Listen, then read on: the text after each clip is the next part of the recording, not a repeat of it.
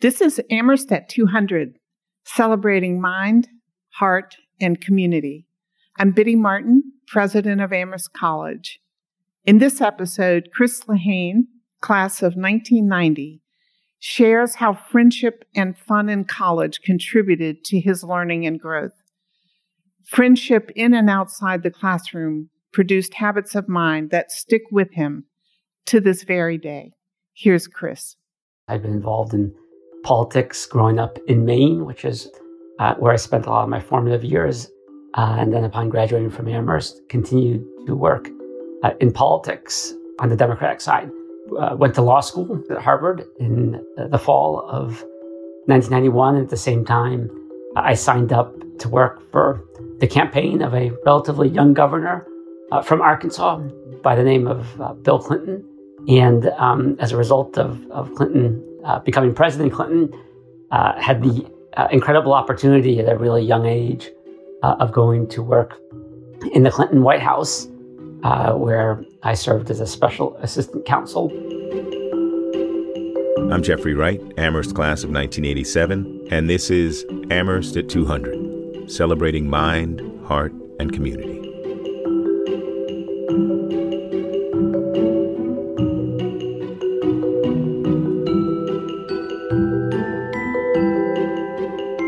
Chris Lehane is a political communications expert and current executive at Airbnb. After graduating from Amherst and receiving his J.D. from Harvard, he became a lawyer and spokesperson for the Clinton White House.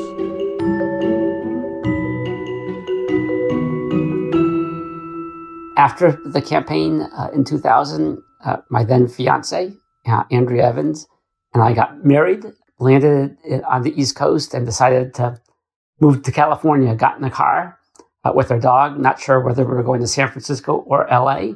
I think about halfway through the trip, decided to head to San Francisco. And that's where we've really made our home since 2001.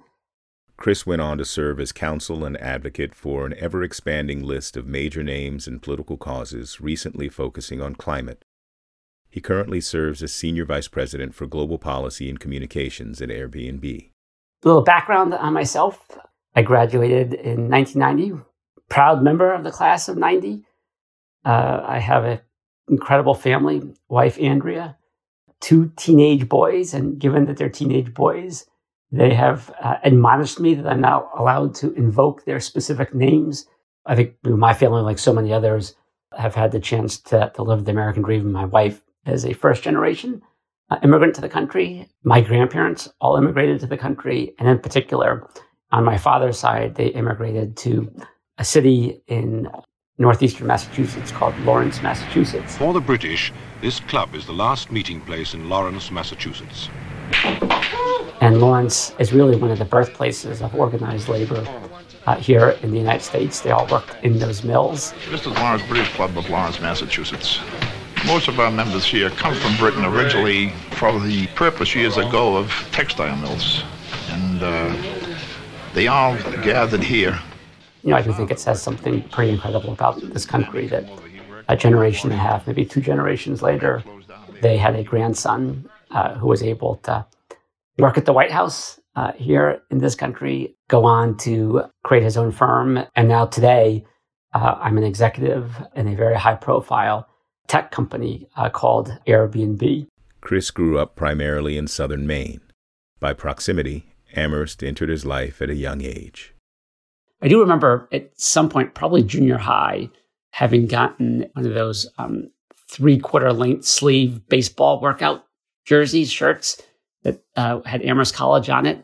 But I think college really broke into my consciousness, probably a junior, senior year of high school when I began to look around at colleges. I remember getting the catalog from Amherst.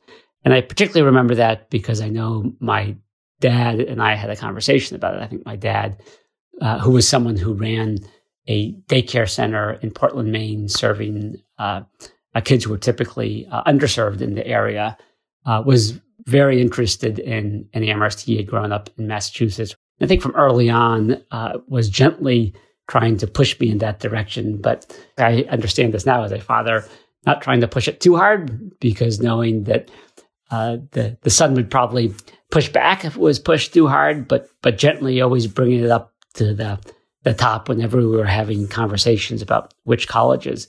I remember also at some point having a conversation with a retired Amherst, I believe must have been a history or political science professor. And I remember having that conversation and being struck by the fact that we had a really interesting and robust conversation about our different perspectives. And, I was a senior in high school. Here was an esteemed professor who was willing to really engage me in a back and forth. And I was really intrigued by that. And then I remember going and visiting the campus. I took the Peter Pan bus from the Portland station all the way down to Amherst. And I remember getting off the bus. It probably would have been at some point in the winter of 1986 and spending a weekend at the campus. I remember for the first time going up to the War Memorial, seeing Memorial Hill. There was snow on the ground. It was cold, but just a stunning place, and really began to think this could be a place where I could go. And go he did. Chris began at Amherst in 1986 pursuing a degree in history. Chris remembers his first day pretty clearly. I drove down from Maine with my parents, went across Route 202 to Route 9. I think undoubtedly must have stopped at a Dunkin' Donuts, because that was part of any trip that one would take at that point in time, particularly if you're from New England and in New England. My dorm room was in Morrow. I was really excited for that because I actually had a single growing up in Maine. I had never had my own room, and so I was really excited to have a single room to myself. I remember we were met out front by our RA who helped us bring our stuff up to the room.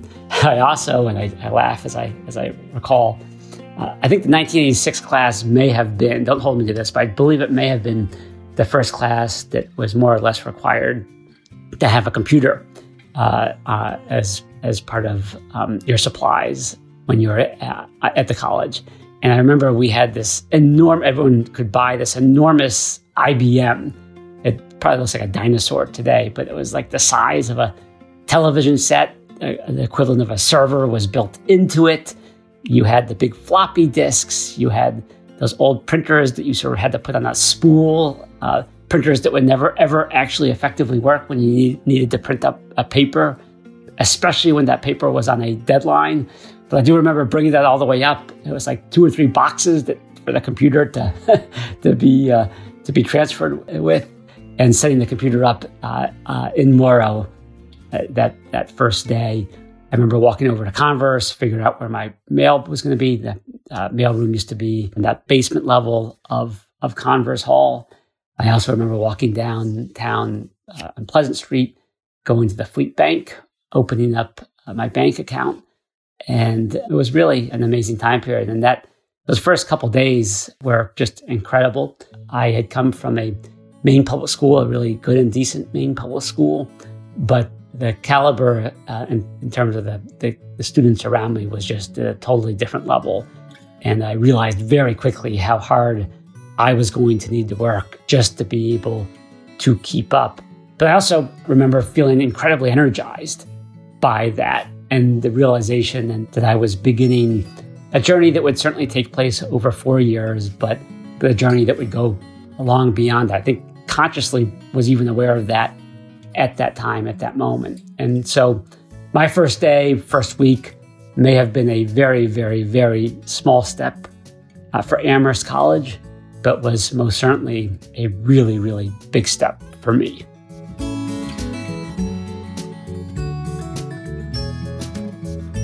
I very much wanted to compete when I was at Amherst, not compete in the sense of trying to get the best grades or better grades than classmates or others, but really compete in the sense that I was at a 4-year college, a really elite academic institution, and wanted to make sure I was giving it my all and seeing how well I could do in such a milieu.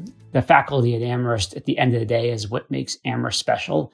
I think the faculty help inspire students. They give them a goal and a North Star to aspire to. And I think in turn, students really attract the types of professors faculty members who are incredibly dedicated and committing to teaching students in the classroom. And I just go through professors who flashed to mind, but who really stuck with me over my professional career. Professor Tom Dumb, political science professor that I had for a couple of courses. There was also a great moment in his class where we were doing a little bit of how Congress really worked. There is the academic version of how Congress worked, which we certainly learned in class. But then there was a real focus on how Congress, in fact, worked, more of the realpolitik element of it. And Professor Dunn shared a story about E.G. Bud Schuster, a Republican, longtime Republican from Pennsylvania, who who ultimately was a powerful chair of the House Transportation Committee, where he was able to dole out very large amounts of federal money to support transportation systems in Pennsylvania, and particularly in his district. And I remember later on in the 90s, where I was actually in a meeting with E.G. Bud Schuster, and thinking back to that class with Professor Dumb. Professor Jan Dezard, where I took a course on the anti-apartheid movement in South Africa, really stuck with me, and something I became really involved with, both on campus, at work in and around the anti-apartheid movement, which bore out over the course by the end of my time at Amherst. And then later, traveling to South Africa, when Andrea, my wife, and I got married, we chose South Africa as a honeymoon. But when I was in the Clinton White House, Al Gore had a commission with the vice president of South Africa. I do remember several trips we took in Gore's capacity overseeing that commission, which was really an effort to help support South Africa and the new government in South Africa. And I remember having the incredible honor of meeting Nelson Mandela. We were actually a meeting that the vice president was doing with President Mandela, and it was really just supposed to be principle to principle.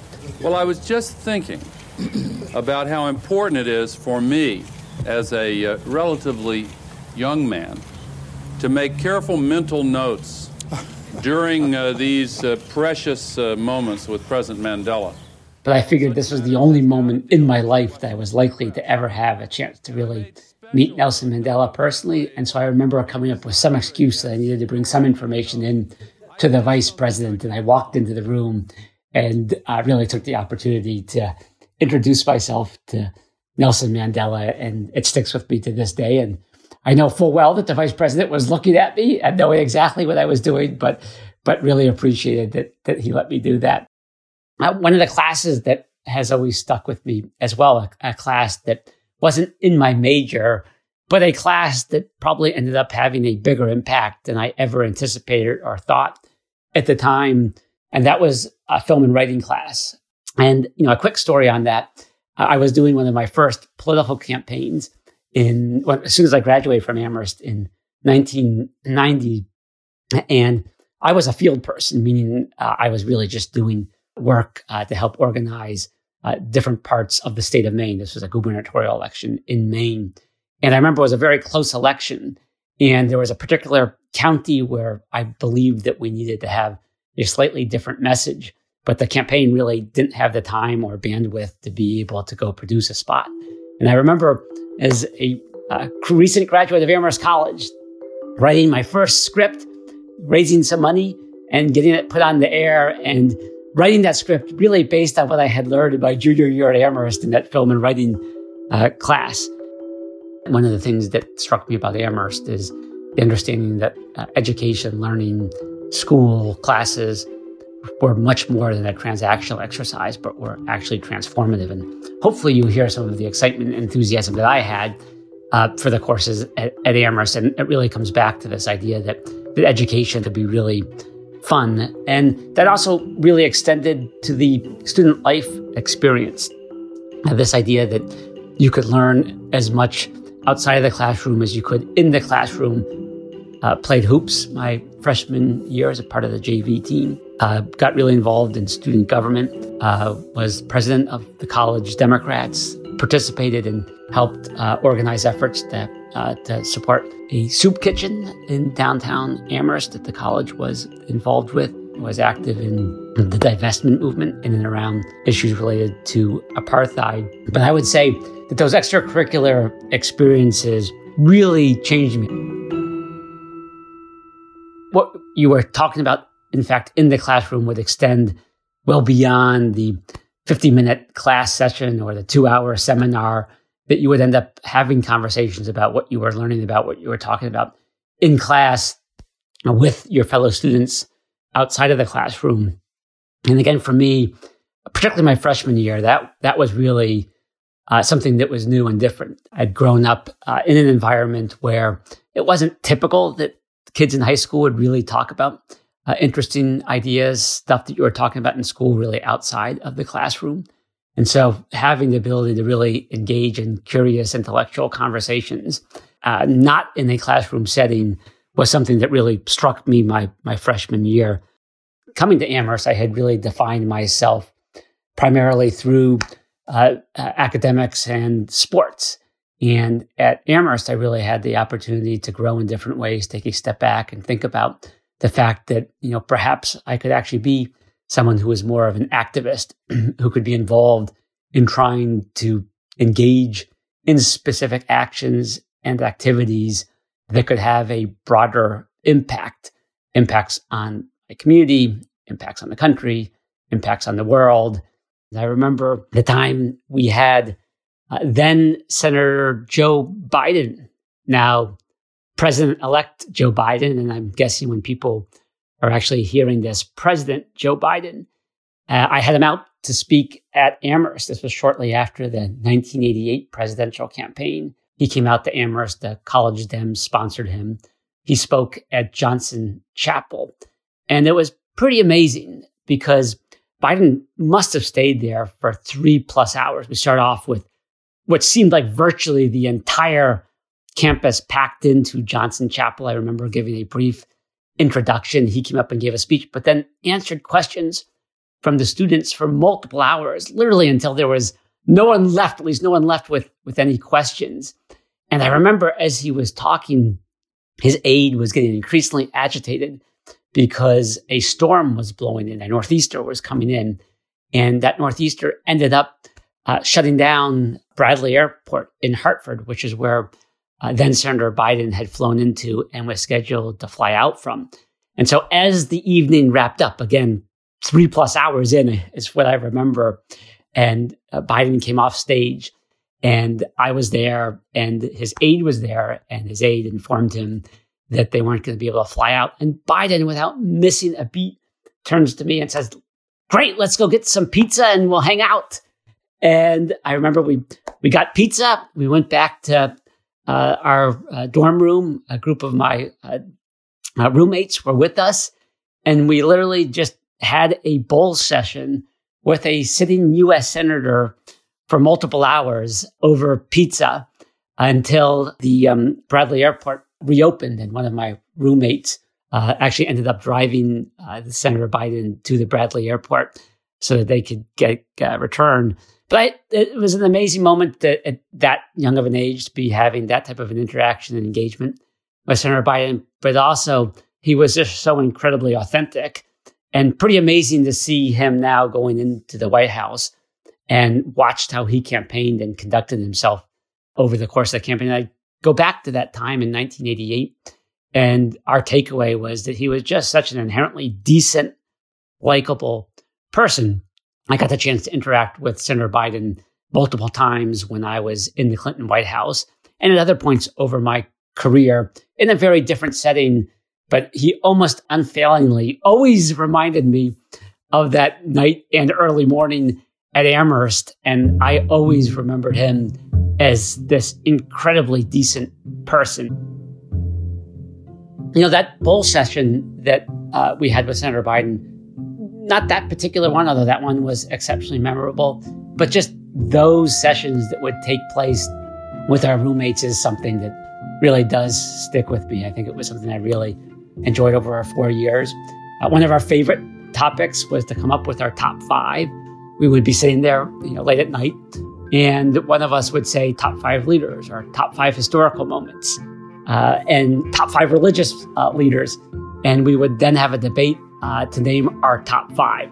As I say this, I realize that this was probably an incredibly geeky thing to do. It may be a type of thing that you would only do in a place like Amherst, but we still do this to the day. We will sometimes get a text messaging going on it. When we're together, we'll do it. And it's just something that we've continued to do as a group. Whether from classes, sit-downs with future presidents, or bull sessions with friends, echoes of Amherst can be heard throughout Chris's life, even during the early days of COVID. At Airbnb, where we are a travel company, dealing with a pandemic was a particular existential challenge for us as a company. And I had a team of several hundred people really spread out around the world. And like I think so many other people at that particular moment, really felt like we were in free fall and it was unclear what was going to come next. I remember I needed to give a talk to the team. And as I was thinking about what I was going to say, I did have this moment where I flashed back to evening bull sessions where we would sometimes talk about what it must have been like to have lived through a big historical moment, a moment like Second World War or the Civil Rights era, and how we would have acted and responded to having lived through something like that. And of course, when you're having that conversation as a young person, you presuppose that you both would have survived that moment, but also made the right decisions and really rose to the moment by making the right decisions, based on values and the application of those values to the people and entities that were going to be impacted by them. Those are the types of conversations that you have at a place like Amherst, because you're being taught about these moments in the classroom in a way where you really do think about the consequences and the importance of values in decision-making and from a historical perspective and historical context. And so I really had evening bull sessions in my head when I stood up to address the team. And I remember talking with them about the fact that we were all going through an historical moment. We did not have any idea of what was going to come next or where it was going to go. We certainly did not have a playbook for how to move forward. But I did say that, at some point we'll get through this, and then we will look back collectively as a team. We'll look back as individuals and really want to be able to answer the question in the affirmative of whether we met the moment, rose to the moment, even exceeded the moment in terms of how we acted and conducted ourselves. And so I really do connect that conversation in the context of this pandemic back to my time at Amherst. And as we went forward over the course of the pandemic, that decision-making framework really did serve us well as a team, as a company. Chris took those casual moments of conversation, those bull sessions, and used them as a reminder to look ahead toward the future.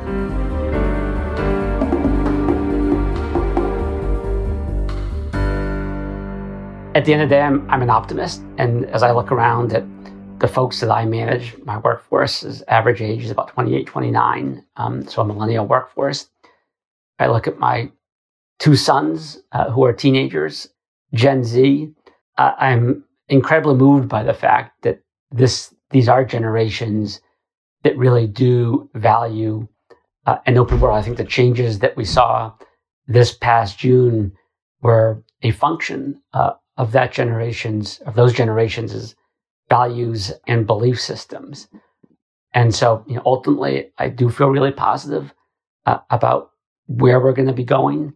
And I say that, though, with the recognition that, as Martin Luther King said, while the arc of history certainly bends towards justice, history makes pretty clear that there are moments when we take steps back. I hope that this is an inflection moment where we actually accelerate the bending of the arc of history towards justice, towards equality. It was amazing to see Woodrow Wilson removed from Princeton. You saw statues toppled, the Mississippi flag come down, Black Lives Matter rise. All of that happened in the course of about 30 days. Now, it was the consequence of a series of actions of Breonna Taylor, obviously George Floyd, so many others that were echoes over 400 years, dating back to 1619. And in that moment, in those 30 days, you really did see a fundamental shift in the tectonic plates here. The force that causes a shift in tectonic plates, that pressure that bends the arc of history toward justice, comes from the work of ordinary people.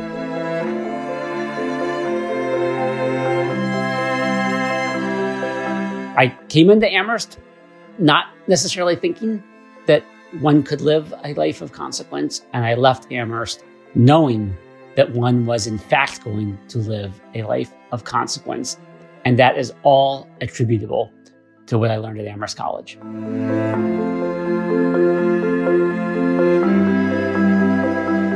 Thanks for listening. I'm Jeffrey Wright, Amherst class of 1987, and this is Amherst at 200, celebrating mind, heart, and community.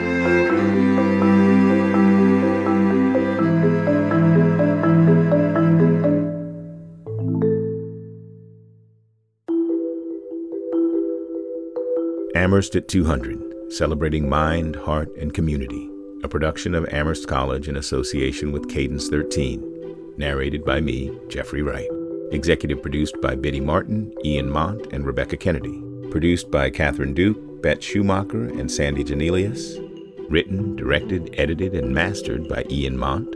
Technical and equipment support by Sean Cherry. Creative consultation by Catherine Duke, Carly Nardowitz, Connolly Stokes-Buckles, and Molly Whalen. Music from Source Audio and Extreme Music.